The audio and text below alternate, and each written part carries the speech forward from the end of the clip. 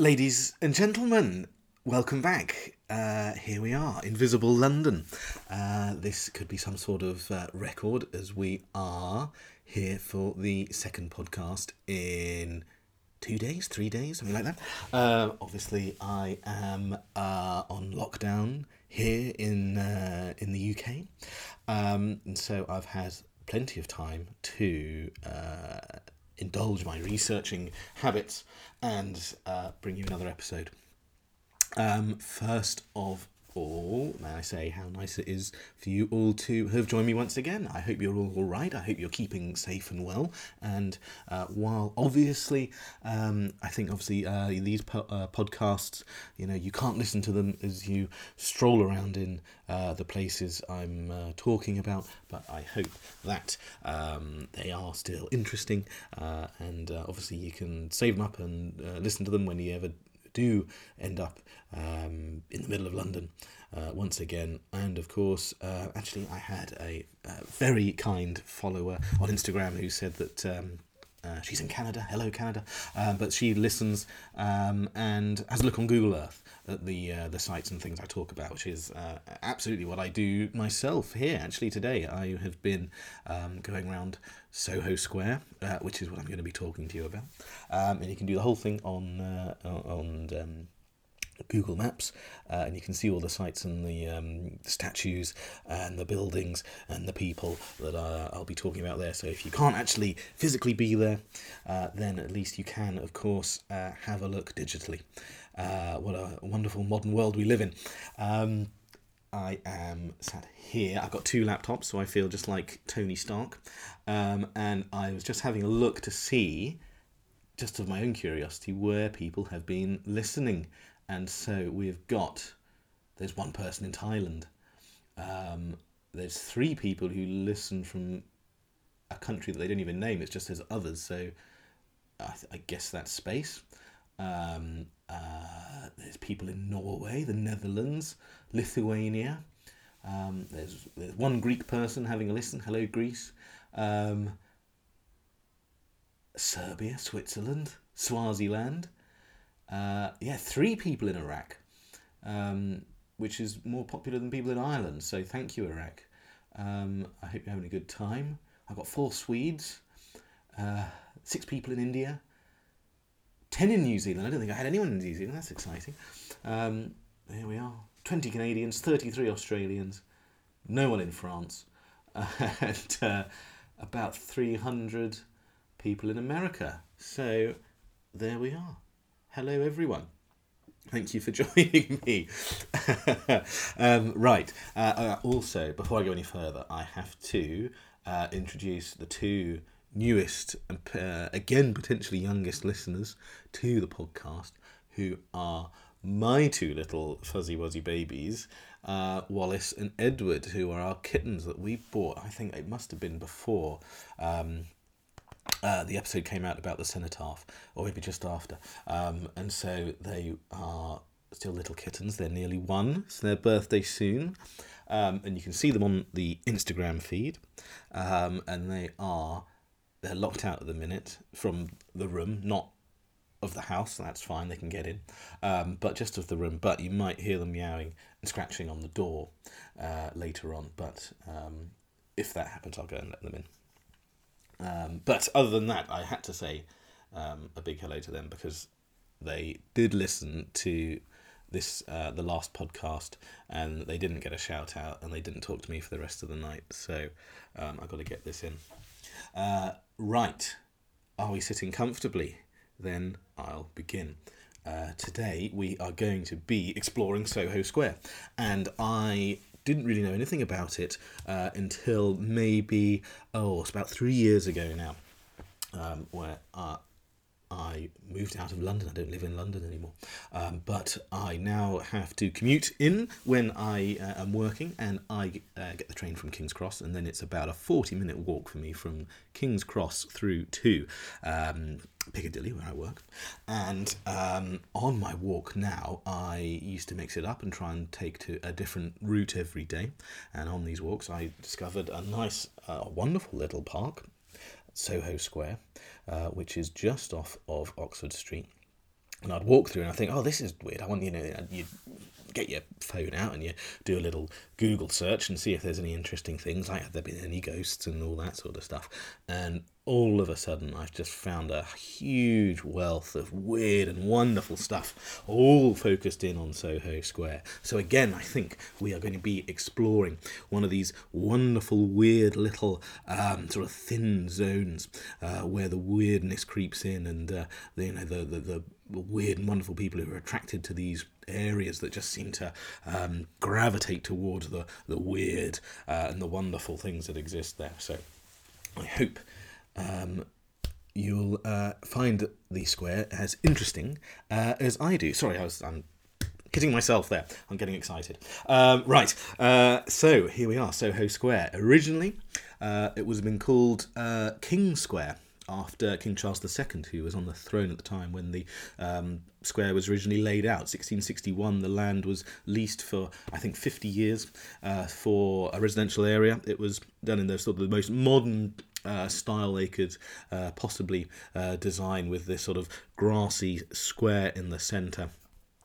Beautifully landscaped with a fountain, and then with residential buildings on the four sides. It was originally, so it's going to be laid out and called King Square, but within about 70 years, the earliest maps have it labelled up as Soho Square. And Soho was this incredibly fashionable place where everyone sort of wanted to live there. And again, bizarrely, Soho, the name itself apparently comes from a hunting phrase, which no one's quite sure if you'd yell out Soho when... Oh, it's a daisy, sorry about that. Let me turn that off. If you'd yell out Soho to call your dogs back when they were... collecting the catch, or if you were yelling that out to alert the dogs that you'd spotted your quarry. But this part of London, obviously, medieval period, was rich sort of hunting ground, so it was known as this place, and the hunting phrase sort of stuck to the area. And even then, King Square became Soho Square, and it was it was so fashionable that it drew all these wonderful people to the area. And each and every one of these buildings, that if you're standing in Soho Square now, you can see that the majority of these buildings actually are now listed.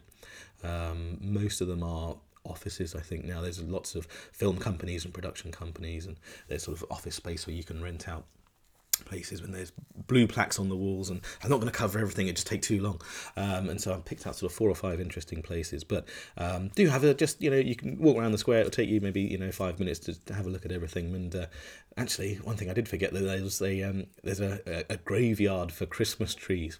Obviously the gardeners have a sense of humour, and they popped a little gravestone out in a corner to a Christmas tree and her 12 baubles, which they bury there, which I saw a couple of Christmases ago. So you can, that is still there, you can spot it. So go and I won't tell you where it is, you got to try and find that yourself. But I think I did take it again. I took a photo on my Instagram page. But first of all, let's meet the man who gave his name to the area, King Charles II. If you approach Soho Square from the north side, so you're coming straight down from Oxford Street, and you're walking towards the square, the first thing you'll see, which isn't part of the tour, but it's a urinal, which is one of these ones that sort of pops out the ground at night time. So if you do need to spend a penny, you can go there. I have used it myself, and it was a wonderful experience.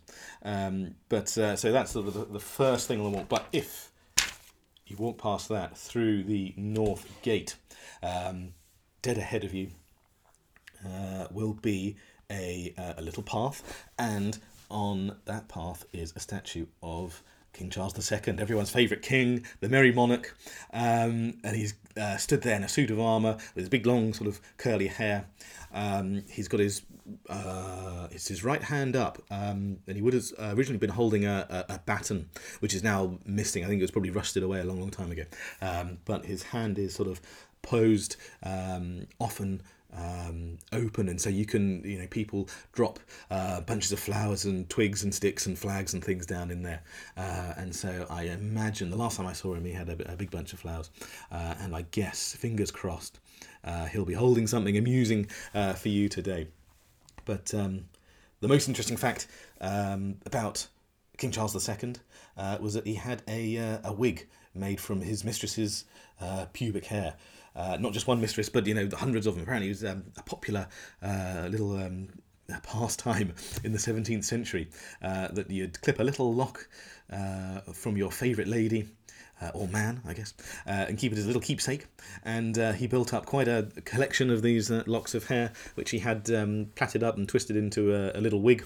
And he used to wear it out and about, and it'd be a great laugh for him. But he was a friend of a guy called the Earl of Moray up in Scotland, in Fife. And he used to go and have big sort of boozy parties up there. And one year, after such a wonderful party, he actually sent the wig as a gift for the Earl of Moray. And it was left in. It was sort of a relic there at Castle Dreal, and it passed down through the family of the Earls of Moray, and they'd all wear it and have a good time, to the extent that they set up this sort of infamous sex club called the Beggars' Benison.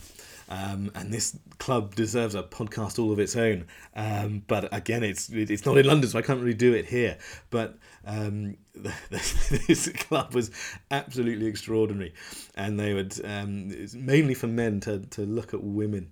But they'd all get roaring drunk, and they'd all get their bits out. And apparently the club motto was, "May prick nor purse never fail you." So you get an idea of what the sort of clientele were like. But unfortunately, that wig was a great relic of the club, and the club chief would pop it on at the beginning of the festivities, and they would think that it would imbue them with the great rogering power of Charles II. But unfortunately, it's now been lost. It was last seen in a lawyer's office, obviously, in Leith in 1913. So no one knows where the wig has gone, but they still do have the box and the stand, which is in a collection at St Andrews University. So if the next time you're there, go and ask and see if you can see the box that held the wig made from lots of lovely pubic hair.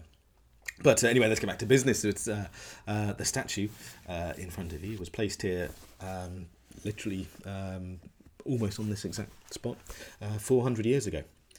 When the square was first laid out. The sculptor was a Danish sculptor called Caius Gabriel Cibber, Cibber. I'm sorry if I'm probably pronouncing his name wrong, but he was this absolute superstar of the sculpting world, and I'm sure if any of you live in London, you probably would have seen his work, though you may not recognise it or know that it was by him. But he was a favourite to royalty. I think he married into the sort of the minor gentry and became very famous. He was the sort of chief sculptor to William III, but he also worked with Christopher Wren on St Paul's Cathedral and Hampton Court Palace. He made the huge bas-relief sculptures on the base of the monument to the Fire of London, so those are by him as well. And we'll actually, not in this podcast, but at some point we will get down to the monument and look at the work of Christopher Wren and the weirdness there, because that's another one of these, wonderfully weird buildings. However, the statue now, it's rather sad, it's rather dilapidated. He's at some point the front leg, which I think is his left leg, that's been damaged.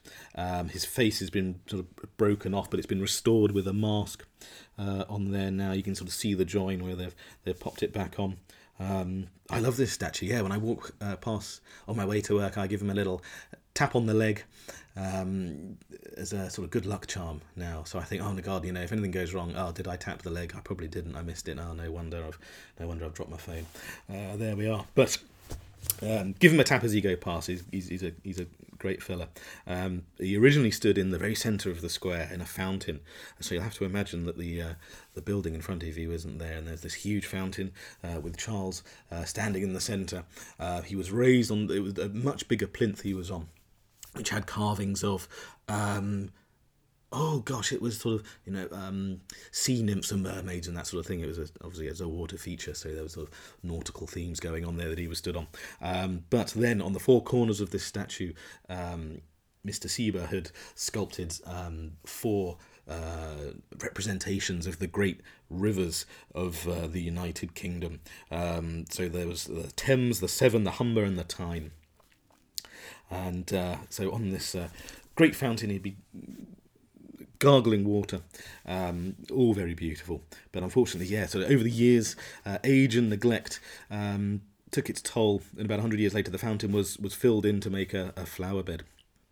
And in 1875, the square itself underwent a fairly major overhaul, and the fountain was removed, the statue sort of removed from its plinth, and it was due to be scrapped.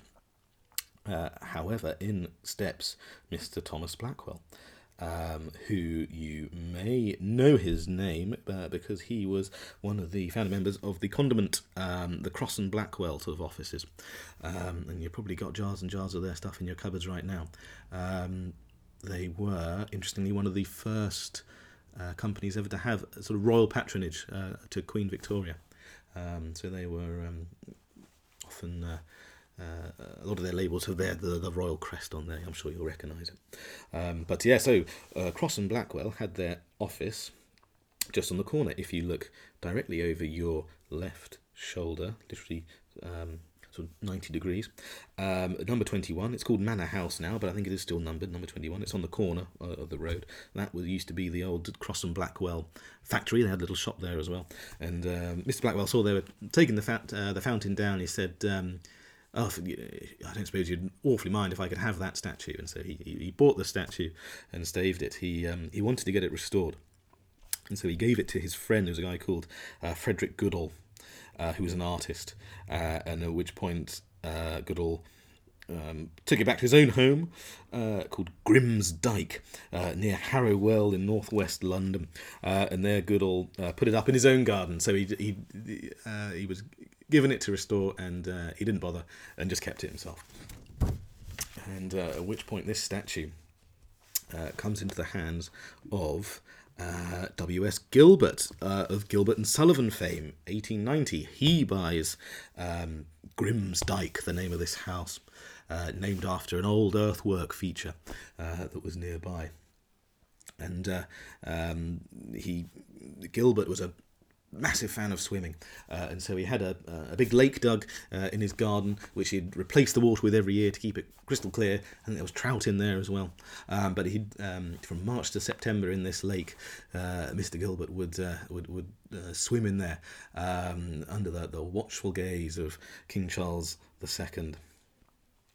And Gilbert, he seems again, doing some research on him, he seems a bit of an odd guy. He was obviously famous for his comic operas, but he was sort of very grumpy and very thin-skinned, couldn't really take any sort of... he was thin-skinned, there we are. But apparently he was very generous to his friends and strangers, and particularly very kind to women and children. And sadly, this might be the reason that at the age of 74, he decided to give two young women a swimming lesson in his lake. Apparently, it was a very cold day, but it was sort of mid-August or September, and a 17-year-old and a 21-year-old sort of local girls came over for a swim. They were splashing about in the lake. They didn't realise how deep it got towards the centre. And the younger one sort of called out, "Oh gosh, help, I'm drowning." At which point Mr. Gilbert, who hadn't been in the water, dashed over and leapt in to try and rescue her. And he managed to swim over to her. But all of a sudden, sort of seized up. He had a heart attack. The shock of the cold water killed him. And the last thing he saw as he slid beneath the water of the lake was the grim grey statue of Charles II looking over him.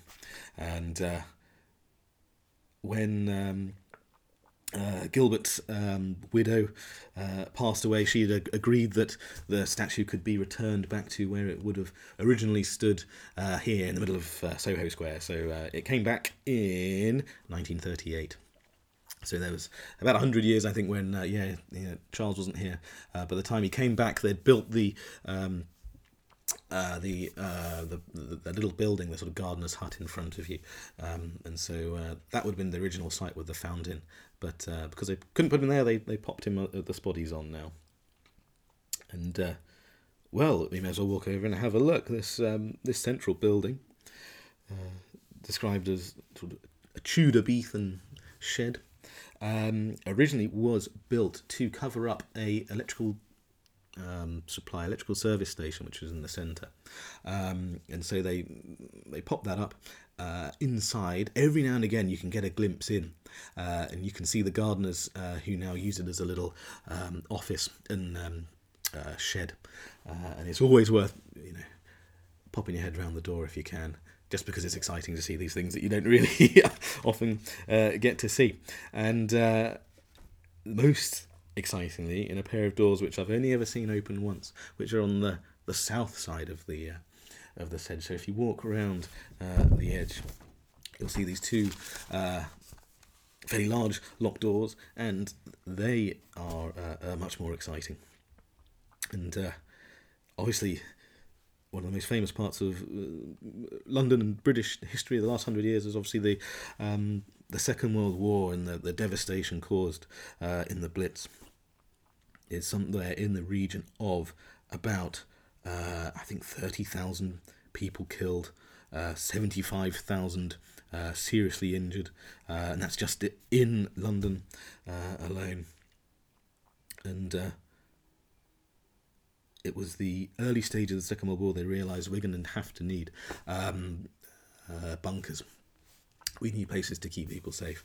Through those doors, there is a emergency exit for a deep level bunker, which is built directly down under your feet, and it is still there today. It is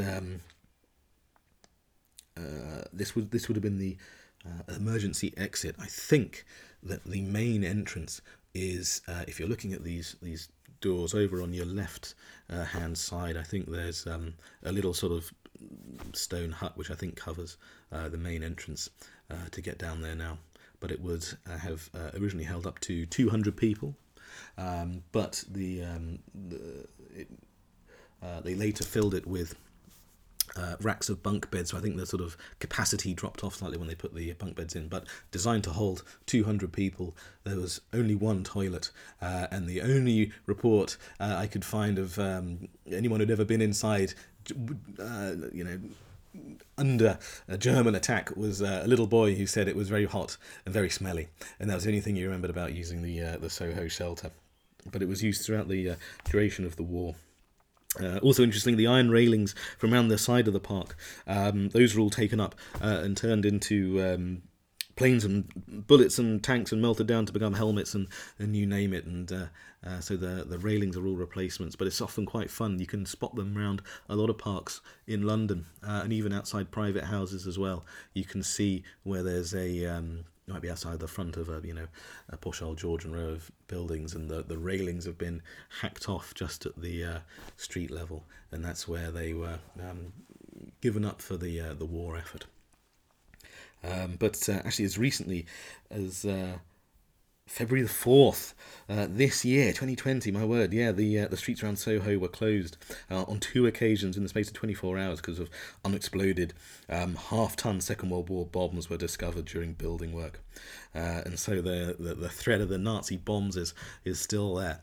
The underground bunker itself is now gutted, but you can see some very good photographs. There's a website which is called foreverchanges.com, forever-changes.com. And if you click on there, it's a sort of urban explorer, and I think back in 2012 he was actually inside the bunker, and you can see various little photographs of the original sign on there, and bits of machinery and things that have been left behind. And where are we? Here we are. There we are. Yes, so for every change you can see it there. And actually, bizarrely, this bunker was it was put up for sale in about 2015, I think. So if you search again, if you do a little search for Soho Square bunker, you'll find lots of articles all talking about the fact that it's been sold and it might become a restaurant, but obviously nothing has happened yet, and I shouldn't think anything will come of it. It's been so long. But yeah, £175,000 could have bought you a bunker underneath Soho Square. But right, enough of that. If you are standing looking at the little gardener's shed in front of you, if you turn to your right and you walk to the exit of the park there, it'll come to our next stop, which you'll be able to see in front of you there. It's the old Cross and Blackwell factory and offices, 21 Soho Square, Manor House, built 1678 as it's supposed to be a family home. In the 1770s, it became the Spanish Embassy. And sorry about this, my laptop has just turned off, so bear with me just a moment. There we are. And so it became the Spanish Embassy. And then in 1776, a wonderful man by the name of Thomas Hopper bought the place when it was known as the White House. And for the next 23 years, it became one of the most notorious brothels in London. It was described, everywhere I read about it, it's described as a sort of magic brothel. It was part sideshow, it was part brothel, it was part hotel and club. And there's this wonderful description I found by Henry Mayhew, who he's a famous author. He's the guy who wrote London Labour and the London Poor. He founded Punch magazine as well, so he was a real sort of mover and shaker. He knew a lot of these places, and he visited and wrote about it. And he says the White House was a notorious place of ill fame. Some of the apartments, it said, were furnished in the style of costly luxury, where others were fitted up with springs, traps, and other contrivances, so as to present no appearance other than that of an ordinary room until the machinery was set in motion. In one room into which some wretched girl might be introduced, on her drawing a curtain, as she would be desired, a skeleton, grinning horribly, was precipitated forward and caught the terrified creature in his arms. In another chamber the lights grew dimmer and dimmer, and they seemed to gradually go out. In a short time, some candles apparently self-ignited, revealing to the horror-stricken woman a black coffin. On the lid might be seen in brass letters Anne, or whatever name it might be ascertained that the poor wretch was known by. In another room, a sofa was made to descend into some place of utter darkness, or, it was alleged, into a room which was a store of soot or ashes. And so it was a real sort of odd party sex dungeon place for about 20 years, which I think it just sounds absolutely berserk. And then it became a factory to make chutney. But so that was rather good. Directly over the road on your right hand side is a Catholic church, St Patrick's Catholic Church, again, who's got catacombs there which stretch out nearly as far as the Second World War bunker, so that's got its own sort of secret catacombs there. Little did they suspect, I think, that over the road at the White House there was odd goings on in underground basements at the same time. But the building itself, it was consecrated in 1792, which means it was among the first sort of new Catholic buildings built in the UK after the Reformation and Henry VIII disbanding the Catholic Church. So it's one of the first ones in London. And again, if you can get inside, there's sort of amazing interiors and sculpture and stained glass, and well worth a look. And if we carry on walking past the church, so we're going south, the southern corner of the square, you'll see it's called the House of Charity, and it's written up in tiles. I think it's on the corner of Greek Street. The House of Charity, and it was called, actually I think it's now called the House of St Barnabas, and it's a charity for supporting the homeless. And what you can do, which is absolutely fantastic, which I always try and do when I walk past, again, just because it's a sort of novelty more than anything else. But there's a little collection box in the railings, and that box is connected through the pipe you can see going down into the basement, and that there's a hollow tube, so you put your coins in and they roll down, and there's a little collection box inside, and you can hear the coin going down and clinking in, which I love. So that's quite a good little novelty. So if you've got some coins in your pocket, pop them in, and you'll be looking after the homeless. And this building is also quite interesting to us because it was here that our dear old friend Charles Maurice Davies, who was the subject of one of my earliest podcasts. He was the guy who wrote the book about occult London, where he went on to seances and summoning devils and floating around in his living room and all that sort of stuff in his desperate attempt to try and contact the ghost of his dead son. And so he used to work here in this building, and he was an Anglican priest, but he was very high church. I think he even became a Catholic priest for a few years before going back to the Church of England. And it was here that he set up a thing called the Society of the Society of the Holy Cross in 1855. Which sounds absolutely thrilling, something that sort of Indiana Jones would stumble across. But unfortunately, it was just a sort of as an Anglo-Catholic society, forging friendship between the Protestants and Catholics, and also taking priests on retreat and those sorts of things. But it was here where they came up with that society. So I think it's good fun that our very odd friend Charles knew Soho Square very well, and so we'll see him later. We'll continue round. We're going to go clockwise, carry on round the square, and as you get to about 9 o'clock, you'll see the corner of Carlisle Street and Soho Square. The shop here. This is actually number 1, Soho Square. They started the numbering here. It's a Sunrider shop now, I think. But this one here, it's fairly unremarkable, really. It's been almost completely redeveloped from how it originally looked. But here, in 1898, we would have been outside the Voynich bookshop. And here we could have gone in and had a chat with the proprietor, and we could have taken a look that quite possibly was a relic from not just another time or another place, but another dimension. It's the bookshop was owned by a chap called Wilfrid Voynich, who was a Polish-born businessman, a book collector. Do beg your pardon. Trained as a pharmacist, but he was also a sort of part-time revolutionary in Tsarist Russia. He was a student in Moscow, and he qualified as a pharmacist, but then got himself in a lot of the sort of student groups there, and for his troubles was sent off to Siberia. He made the most of it. He learned 18 languages, as you do, and then using those he managed to slip through the net. He escaped on a train, and then after about 3 years there in Siberia, and he managed to make his way to London, where he set himself up as a bookseller. 1897, he had his bookshop here. He collected this huge collection. It was vast and varied, so much so that he was investigated by the FBI during the First World War. He had an office as well in America, and during the First World War, I think he spent more time over in America building up his collection.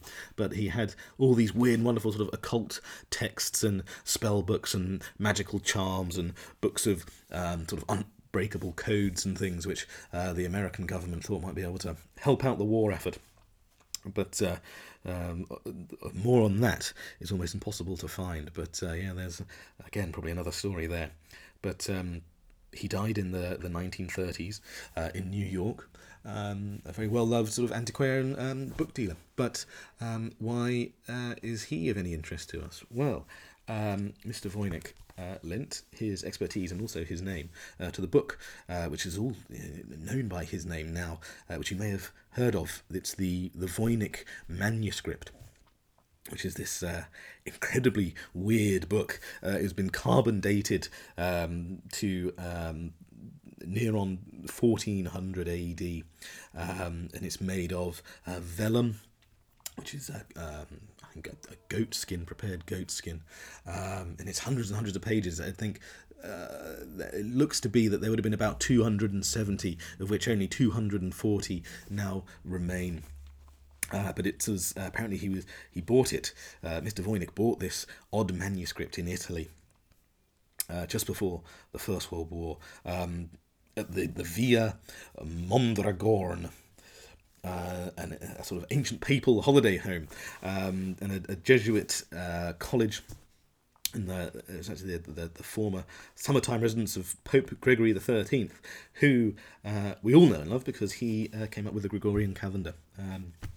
Anyway, they had this library there, and it was they were running a little low on funds, and so a number of manuscripts they had there were being sold to the Vatican Library. And Mr. Voynich swooped in and said, look, 2 or 3 of these you wouldn't mind if I have, and he bought them. Again, I think about 1910. I think he bought the book. But the manuscript itself, it's I guess it's 24 by 16 centimeters. So what's that? That's about, I guess, sheet of A4 folded in half. What's that? Is that A5? A little notebook size, but it's written completely in a mysterious code in a completely alien language, which no one's been able to decipher, with further annotations which are, some are in Latin, some are in sort of an ancient German language as well. The text appears to run left to right. There's no obvious punctuation. The characters are written in ink. They're formed of no more than 3 pen or brush strokes. So they're quite simple characters. There's only about 25 of them that make up the whole body of the text, and then there's 7 or 8 of these characters which appear nowhere else, and they only crop up once or twice as well. But there's certainly 25 characters which they use. There's no corrections, there's no strikeouts, there's no amendments. It was written as fluidly as if it was your own handwriting, and not transcribed into a code with lots of sort of breaks between the letters as you figured out what it was. So it was written by someone who innately knew this code, the language, how to make the letters without stumbling or getting it wrong once. This was the language that the author spoke. Every page is covered in text, but there's also numerous illustrations. The text flows around the images, so they're not sort of afterthoughts been put on later. They carbon dated the ink, and it's contemporary to the paperwork as well. But bizarrely, these pictures they seem to show completely sort of alien plants, weird animals, weird machines and processes which aren't from the 15th century. This isn't Eric von Daniken and space aliens coming down and doing stuff. This is strange plants. There's dragons. There's weird sort of bulbous plants with hairy tubers and weird, vivid, coloured blooms. The there's a section in there which is clearly talking about these plants.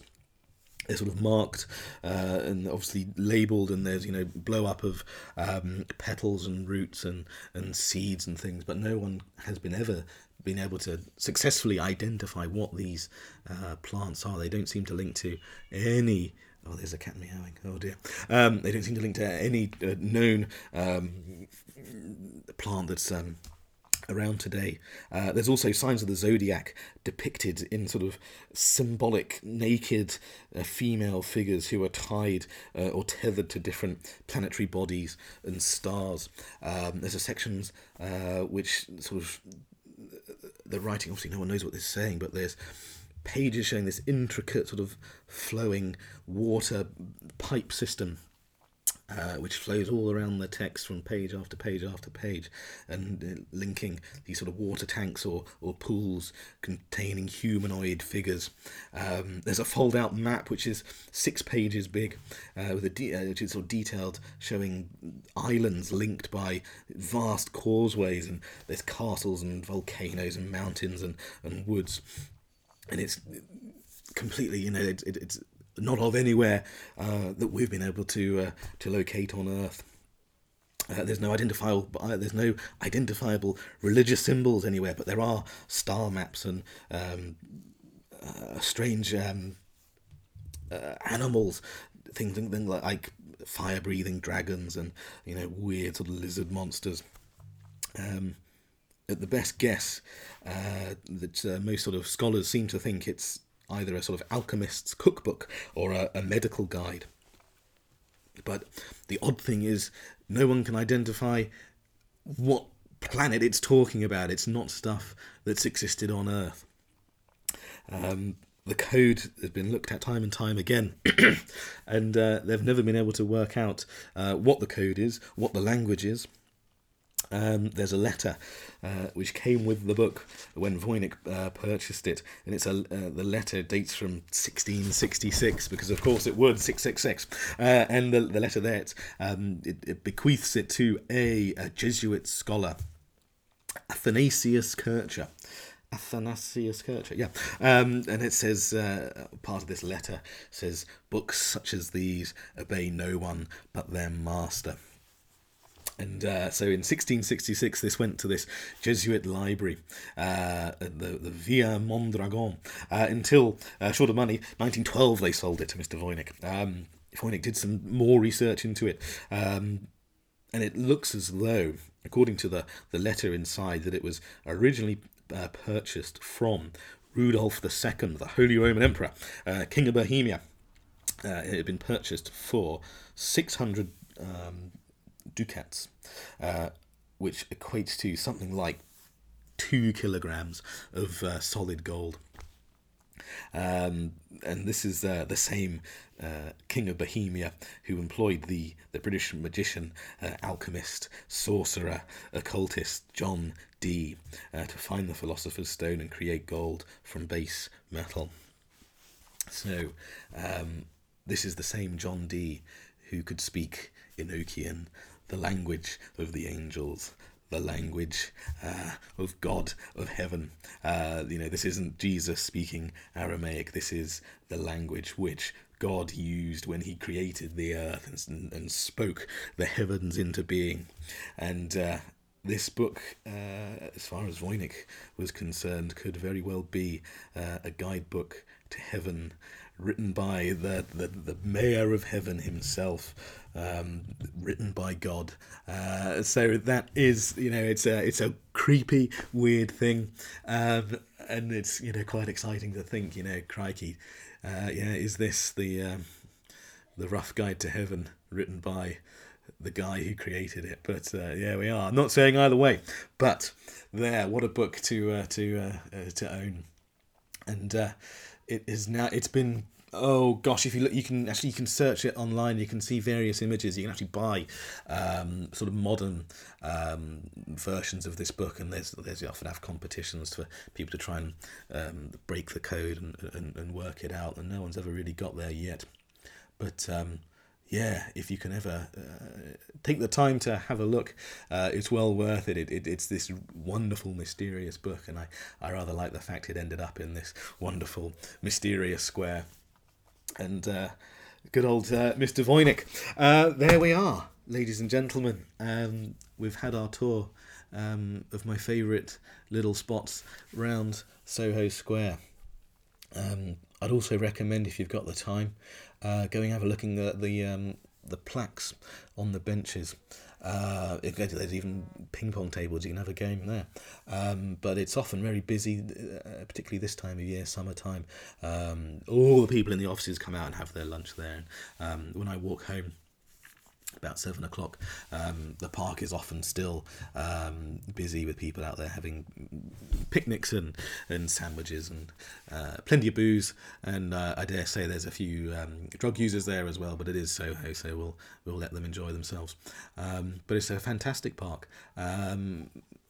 Again, as I say, yeah, have a look at the little plaques and the offices. I think there's 20th Century Fox and Universal and Sony Music. I think Paul McCartney's music studio is on the square somewhere. So there's all sorts of interesting windows you can look in. People busy, working away on their next albums or films or soundtracks, whatever it might be. So, if you can, do go and pay a visit. Ladies and gentlemen, I hope you're all well. I hope you're all looking after each other and you're staying safe. And I will be back at my little desk thinking up some more things to tell you all about. I've no idea what I'll look at next. Maybe the Monument to the Fire of London. So I'll get my books out for that. And I will wish you all a very happy and a very healthy evening, afternoon or morning. Thank you very much indeed. Follow me on Instagram, send me an email or anything you like, and I'll speak to you very, very soon.